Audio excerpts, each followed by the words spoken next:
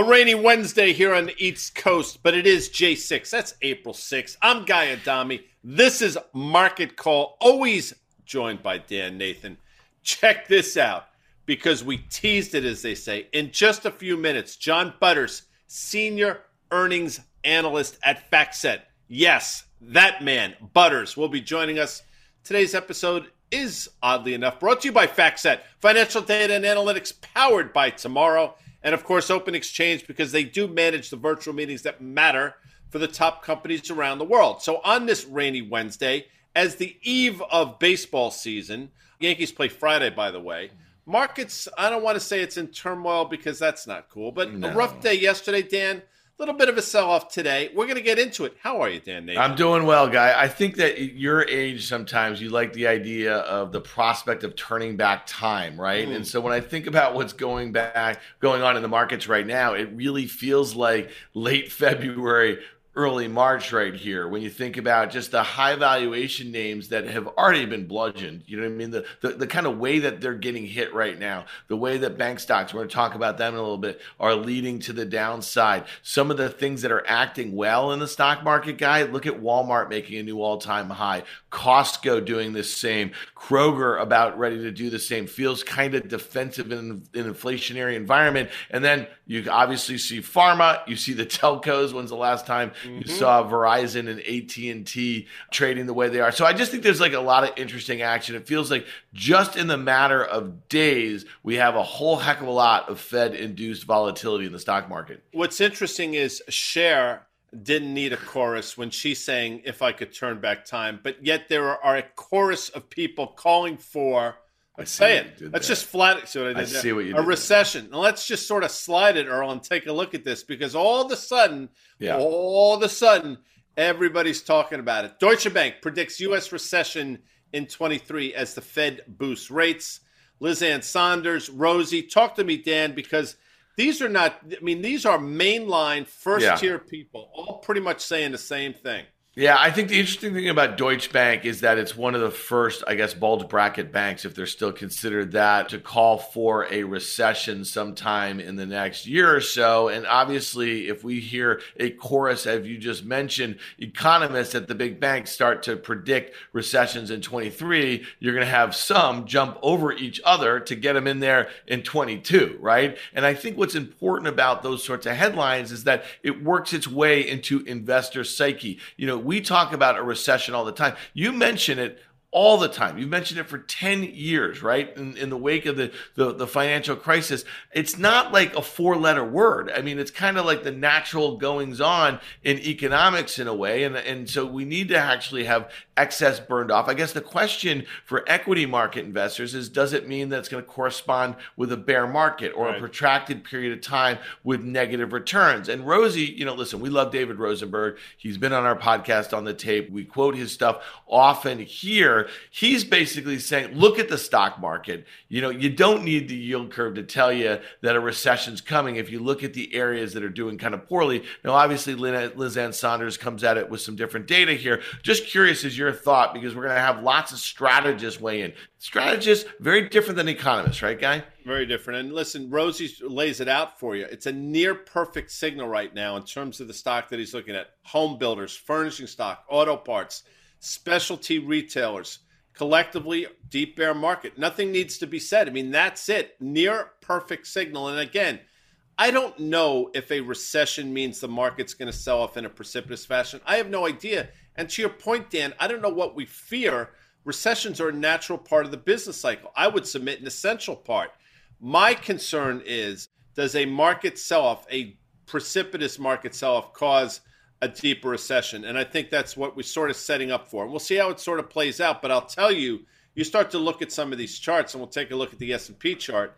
Yeah. Does not look all that rosy. See what I did there, Dan? Yeah, listen, I see what you did here. Amanda drew the line. She's getting excellent at that on our FactSet charts here. But you see that level in the SPY that we caught some support. We didn't break that kind of, what was it, the low? It was like 41.20 or something like that, Guy, intraday here. We didn't make a new low, actually, from February. I think that was one thing that the bulls were saying was pretty good. But if you look at that, it looks like, as Carter would say, call it whatever you want, a head and shoulders top. Now, here's the thing. thing, okay? We did have a new high from February, got through that kind of 4,600 or 460 level if you're looking at the SPY just the other day here. And listen, I know you know your chart formations. Sometimes that left shoulder looks like the sort of shoulder that you got mangled when you used to play football, guy. It has a couple rotator cuff surgeries, right? It had two shoulders on the left side. That doesn't mean it's a bad formation here. And to me, you get that gap lower today after yesterday's really bad action. And I'm saying to myself, 4,200's in the cards here, Guy Adami. Yeah, I agree with that. And you know my view on this, and it's sort of the Quasimodo, I guess, of head and shoulders chart formations, but it's also taken place after an all-time high we made, obviously, late last year, I guess early this year, thereabouts. It's a really interesting-looking chart. And again, the lines draw themselves, as Carter say. In this case, it was Amanda Diaz. Great job by her. But that support level definitely has a bullseye on it. And I'll say once again, for emphasis, for you new folks joining us, 3750 lines up for a myriad of different reasons, which we will get into over the next couple of market calls. But that, to me, has a bullseye. Now, people say, oh, my God, that's devastating. No, it's not. I would submit if it happens over the next couple months, it's probably the healthiest thing we could see for the stock market. And then I think it sets us up for a tremendous back half of the year. But that's something we'll talk about in the next couple of months or so, Dan. Obviously, you can't look at this without looking at its brother or sister or nephew or whatever. This actually looks a little bit worse because in that previous chart, and I don't want to say toggle because I know there are a lot of market call bingo players out there, although I just said it. This, obviously, that other shoulder did not take out those highs that we saw. Nice job on the toggle, by the way. Talk to me, Dan. Yeah, so the QQQ, the NASDAQ 100, one of the reasons why, we spend a lot of time on this is that some of the biggest names, obviously in the S&P 500, they make up a much greater weight in the NASDAQ 100, right? So you have those top four names, Microsoft, Apple, Google, and Amazon, and they make up more than 40% of the weight of the NASDAQ 100. But what you and I noticed on many occasions, or referenced on many occasions over the last few months, is that while the S&P was making a new high the first week in January, the NASDAQ topped out in late November. We know there's dozens and dozens of stocks in the NASDAQ 100 that are down at least 50% from their 52-week or all-time highs. And while many of them have recovered a bunch, just what we would call a bear market rally, they're still down 50 or so percent after gaining 50% off those recent lows. So to me, when I think about the S&P down, 5% or so from the highs, and I look at maybe it's getting about 6% with today's action, and I look at the NASDAQ 100 down double that, you're seeing a lot of poor relative performance here. So to me, if you just think about what's going on today in the major names in the NASDAQ here, Microsoft is down, 10% from its highs. That's the worst acting of all of them. But Google, Amazon, Apple are only down, about 5% from their highs. If they really get going to the downside and retest some of those lows, we might see those lows from last month or so.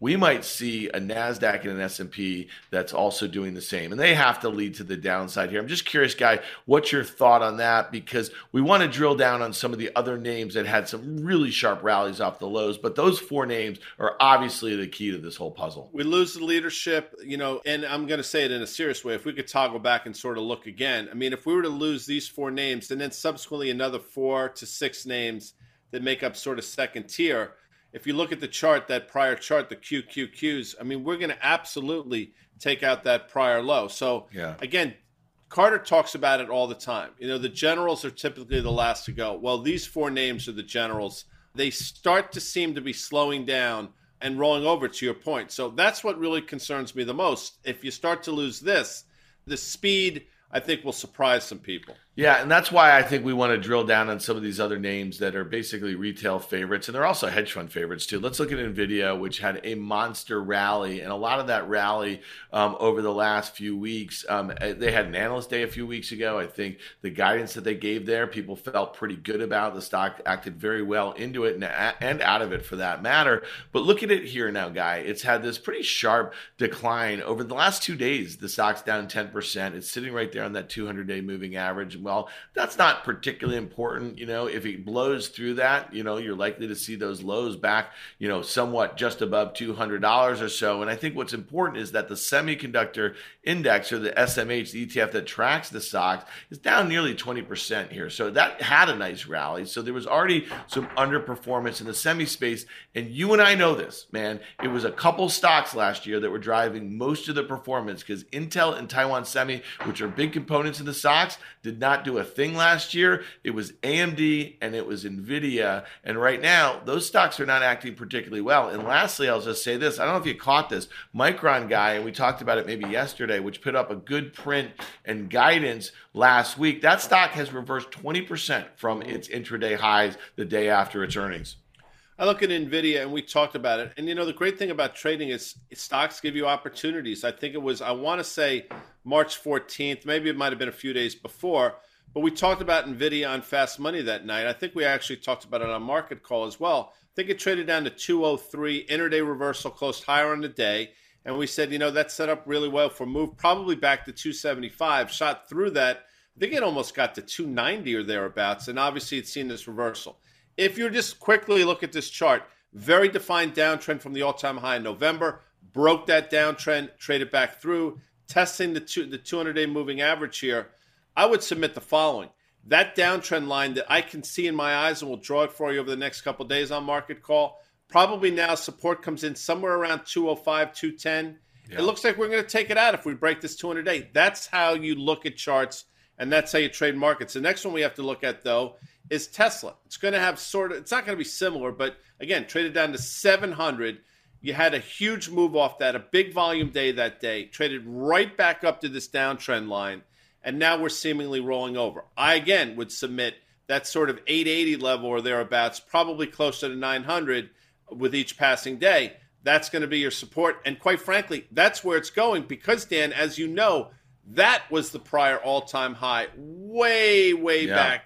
I want to say in February of 2020 or thereabouts. That's right, guy. Well, here's the thing, man. Well, it was in 2020. It was 2021. Yeah, 21. That breakout. I lose track of time. Well, it happens. It happens, my man, age. at your age. But one of the things I think is really interesting about this stock in particular is that with $1 trillion market cap, this is not particularly trading on fundamentals at this point. We had their delivery data that came out the other day. Slightly disappointing, but in a challenging environment. And then all the sideshow with founder CEO Elon Musk with his Twitter bid. I mean, if you're a Tesla shareholder, do you really want to see him spending so much time on this sort of stuff? But that line right there, a series of lower highs, is pretty interesting. So to your point, if the markets get a little uglier, if the economy or the outlook for the economy gets a little weaker, if the idea of accessing some of the things, chips or the stuff that goes into their batteries, becomes harder, this stock is back towards those levels that you were just talking about. It is really unfathomable in just about 2 weeks or so that stock gained, $400 billion in market cap. So to me, that was a little curious. Stock ran over 50% in about a 2.5 week period of time. That's not a sign of a healthy market. A question for you. Play along with me, please, Dan. Sure, buddy. Are you a Rudyard Kipling fan? Not particularly. I didn't read a lot as a kid, and that's not stuff that I probably would have read as an adult. I read a lot now, but, to me, Rudyard Kipling seems really, fairy tale-ish. Is that right, guy? That's unfortunate. You should read. By the way, any of you kids watching from elementary or middle school, you should read every day. Well, he, of course, wrote The Jungle Book, and, we can get into Ricky Tikki Tavi. You say, guy, what are you talking about? Well, this cat named Tavi, apparently, you've been trolling him in a major way. I have. Well, first things first. Check this out. I mean, it's epic troll by Dan Nathan. Talk to me what's going on over here. No. That's what you said to me yesterday, because he had tweeted out a chart of the 10-year U.S. Treasury yield, and he was saying it was about to break out. It was like a 30-year chart, and I was asking, well, might it just be setting up for a failed breakout? Because the veracity of that downtrend didn't speak to me that it was likely to break out. But this one today, listen, and I mean this sincerely. I mean, Tavi Costa, he's a great follow. He's got a lot of great data there, so check that out. But this chart is really interesting to me, guy. when you're looking for data points that help kind of support your theme, ultimately you'll find them. But sometimes when you find them as big as this, the ISM manufacturing new orders versus corporate margins, what are we talking about with inflation? What are we talking about? We're going to talk with John Butters a little bit about this with earnings expectations. What's the major component to earnings? It's their margins, right? Yep. The ability for companies to kind of capture more earnings of their sales. And if input costs are higher, if wages are higher, if, the list goes on and on, shipping and all that sort of stuff are higher, they have to make a decision, right? To pass through those costs to consumers at a time that are already dealing with higher inflation themselves, or eat it and kind of work into corporate margins, which means lower earnings. And I think this is a really important one, which brings us back, Guy, to the chart of the 10-year U.S. Treasury yield. And before we get there, just toggle back real quick, because this goes back to 1995. You see how closely correlated margins were with ISM. We are about 2 standard deviations away now. And I'm telling you, folks, if your hope is that red line is going to somehow magically turn around and catch up to your RONG wrong, that margin number is going to come down in a meaningful way, and that's going to have a meaningful impact on earnings. Just putting it out there. Slide it, Earl, please, because this is important. Right. So just give it to me, Guy. I mean, again, if you do this on a log basis, the chart looks like it's kind of broken that downtrend a little bit. But this way, it looks like it's kind of getting up to it. It's here nor there. I mean, listen, you've said this on many occasions. A month ago, Guy, exactly a month ago, the 10-year U.S. Treasury yield traded as low as 1.63%. Today, it traded as high as 2.63%. That is an astronomical move in such a short period of time. And I have to think that, those that are basically selling treasuries, pushing yields higher, are just getting in front of what the Fed is increasingly hawkishly talking. But that doesn't mean that this is going to get way out of control, at least on the rate side in the near term. I'm just curious your take on rates here. I think one of the best, I'll tell you what, again, I think the market's going to sell off. I've said that for a while. I've been wrong, but I do still say it. I mean, obviously yields have moved up in a very precipitous way. I mean, 163 to 260 in about a month, to your point. I mean, that's not a healthy bond market. As a matter of fact, that's a broken bond market, a conversation for another time. But if the market does sell off, what you're going to see, again, is a flight to quality in the form of yields, which means 10-year yields will go lower. That, I'm not saying it's going to get back to that green support line, but I think we sort of settle in somewhere between 2 and 2.25%.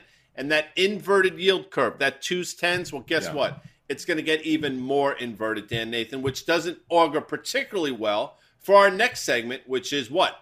Banks. Wait. I thought we agreed we were going to call it Bankapalooza next week. I didn't agree to that. I didn't agree to that. You said it, and I rolled my eyes. But go ahead. We got a lot of banks reporting next week, and they really act like dog you-know-what here, especially after we had that really sharp rally. Many of the banks did not really participate in that. Let's just quickly go to the BKX, that's the KBW Bank Index, and you see just basically a horrible performance over the last, I want to call it a year. I mean, after we had that ramp at the end of 2020, they really underperformed the S&P in a meaningful way. You see from a technical basis, the BKX looks like it's about to go below the hard deck, Guy. I know you're fired up for May 27th, Top Gun Maverick, and we are just going to ramp up the Top Gun quotes here. But you know what happens below the hard deck. Nothing good. Just ask Goose's kid, who's going to be prominently featured in the sequel here, Guy. Look at JP Morgan, though. This is the big kahuna. This thing shows, it already broke below the hard deck. It already looks like it's on its way to 120. What do you do with this thing here, Guy? Yeah, I think that's exactly right. And, JP Morgan, which is the bank everyone loves, I understand why. Jamie Dimon's probably the best banker of our lifetime. I will give him that without question. But I think what we saw finally in JP Morgan is valuation caught up to it as well. And now it's just sort of finding what the right level is. And I think you're exactly right. See that little gap in the chart? Well, it comes in somewhere between 110 and 120. And I think that's probably where we're headed. Now, people will say, oh, my God, how can that happen? Watch and see. Because, bank earnings might be okay, but the forecast might. And don't listen to me. Go back and look at Jamie Dimon's letter that he just wrote. He is extraordinarily cautious.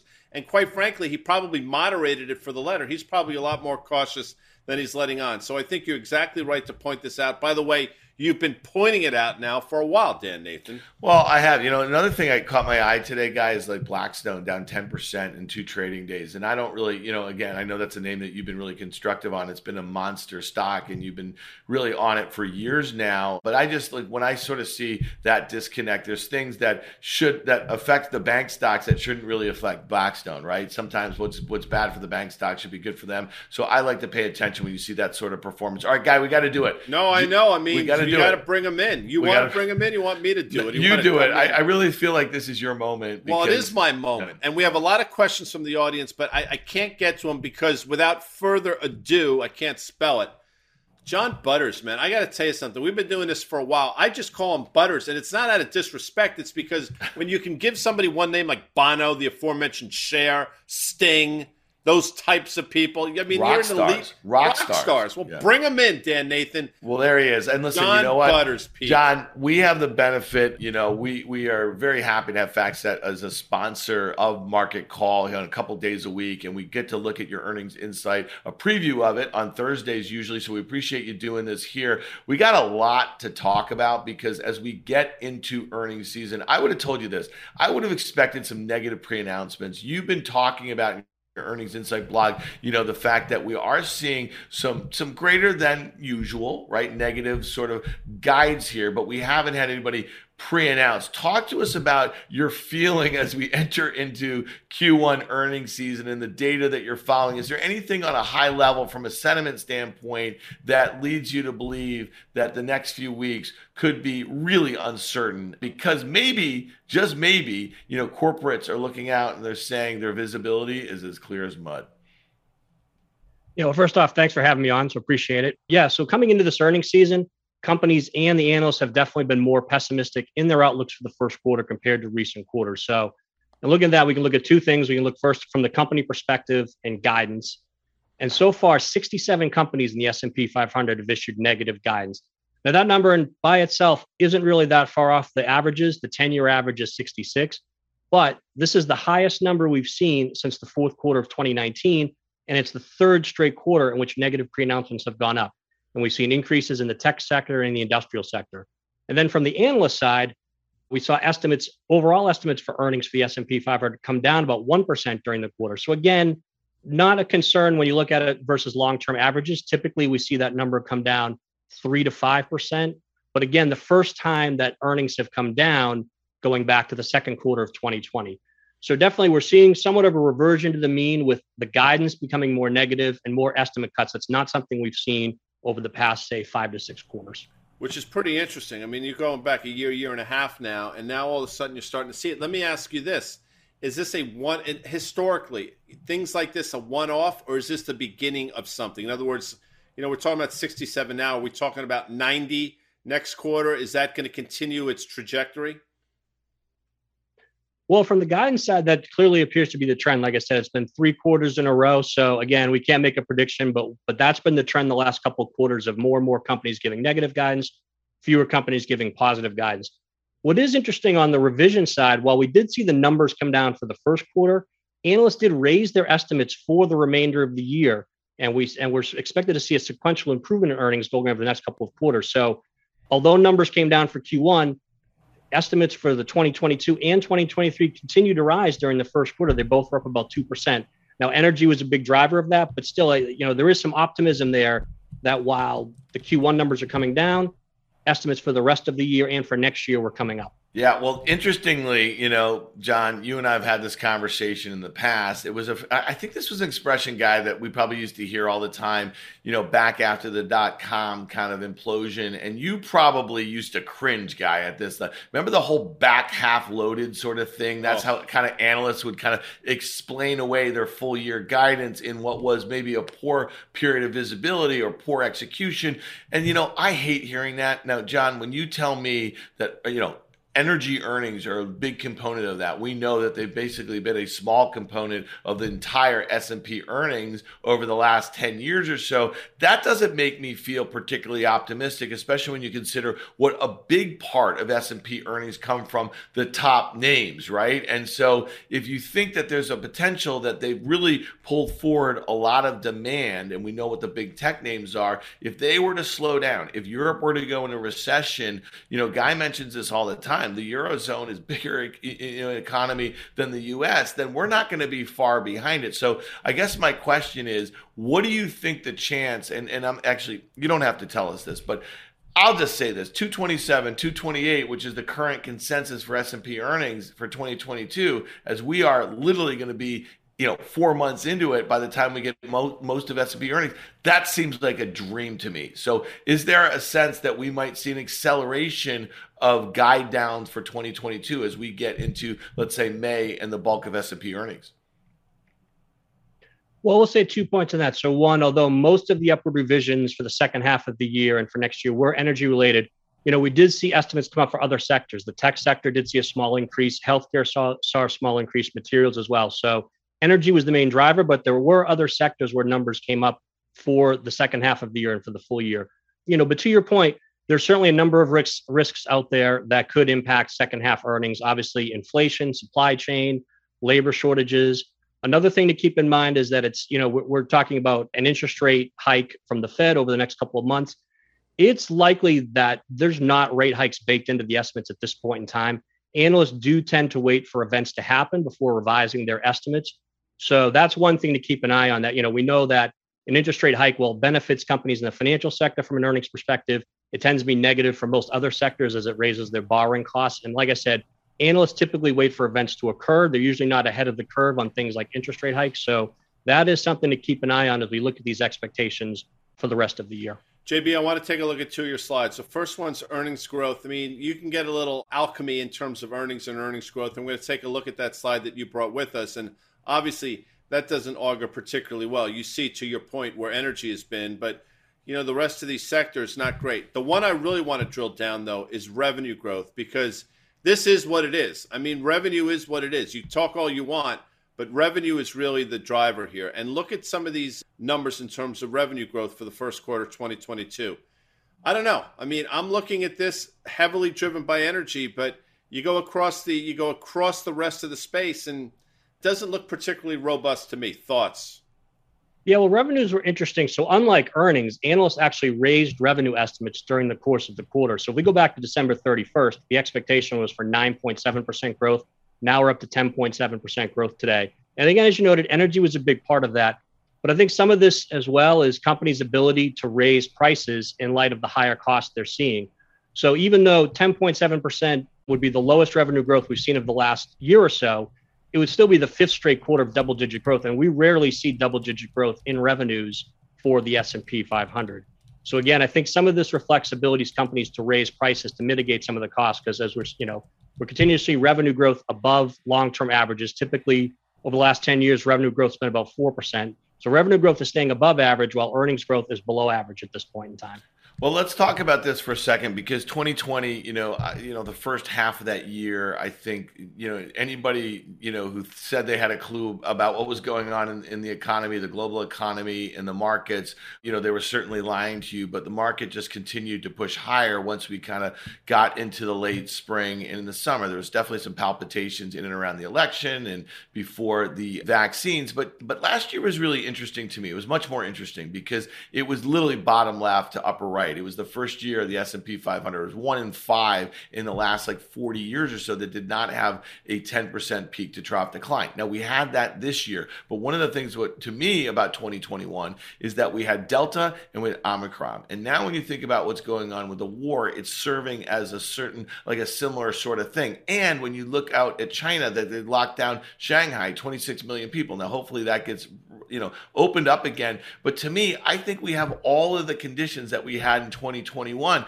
But here's the thing. We have a stock market that's lower. This leads me to believe investors don't believe that consensus earnings number for the S&P 500. So I'm just curious and again, going back to what we talked about before, John, is Does a bear market have to coincide with recession expectations? Or if we were to get a recession in the back half of the year, does a bear market actually have to happen too?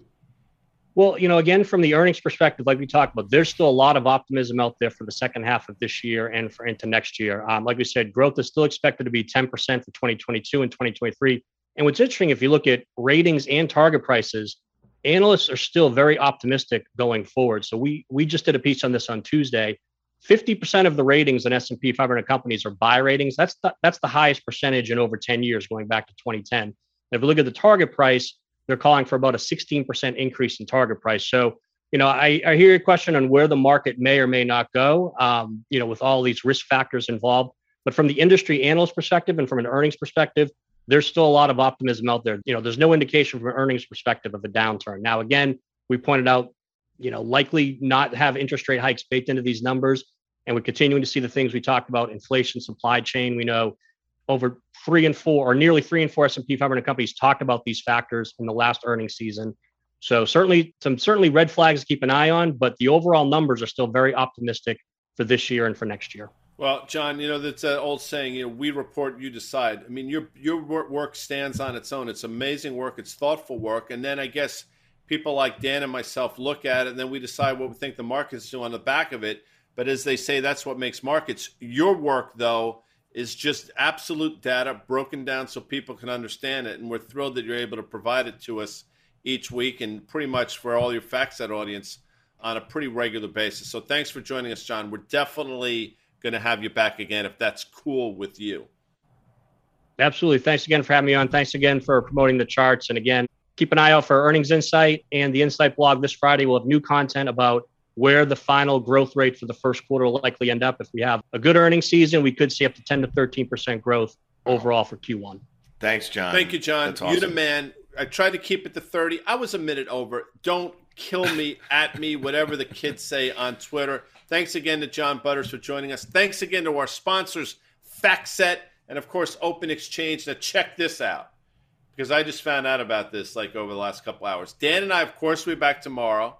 I don't know if it's going to be 1 or 12:30. We decided 12:30. 12:30. 12:30. That's 12:30. What I thought. So tomorrow at 12:30, new time. Check your watches, peeps. Half hour earlier, we're going to be with Liz Young from SoFi, EY from SoFi. Special edition of Market Call, live from, watch what I do here, Dan, Credit Suisse with an I. We'll see you people later. See ya.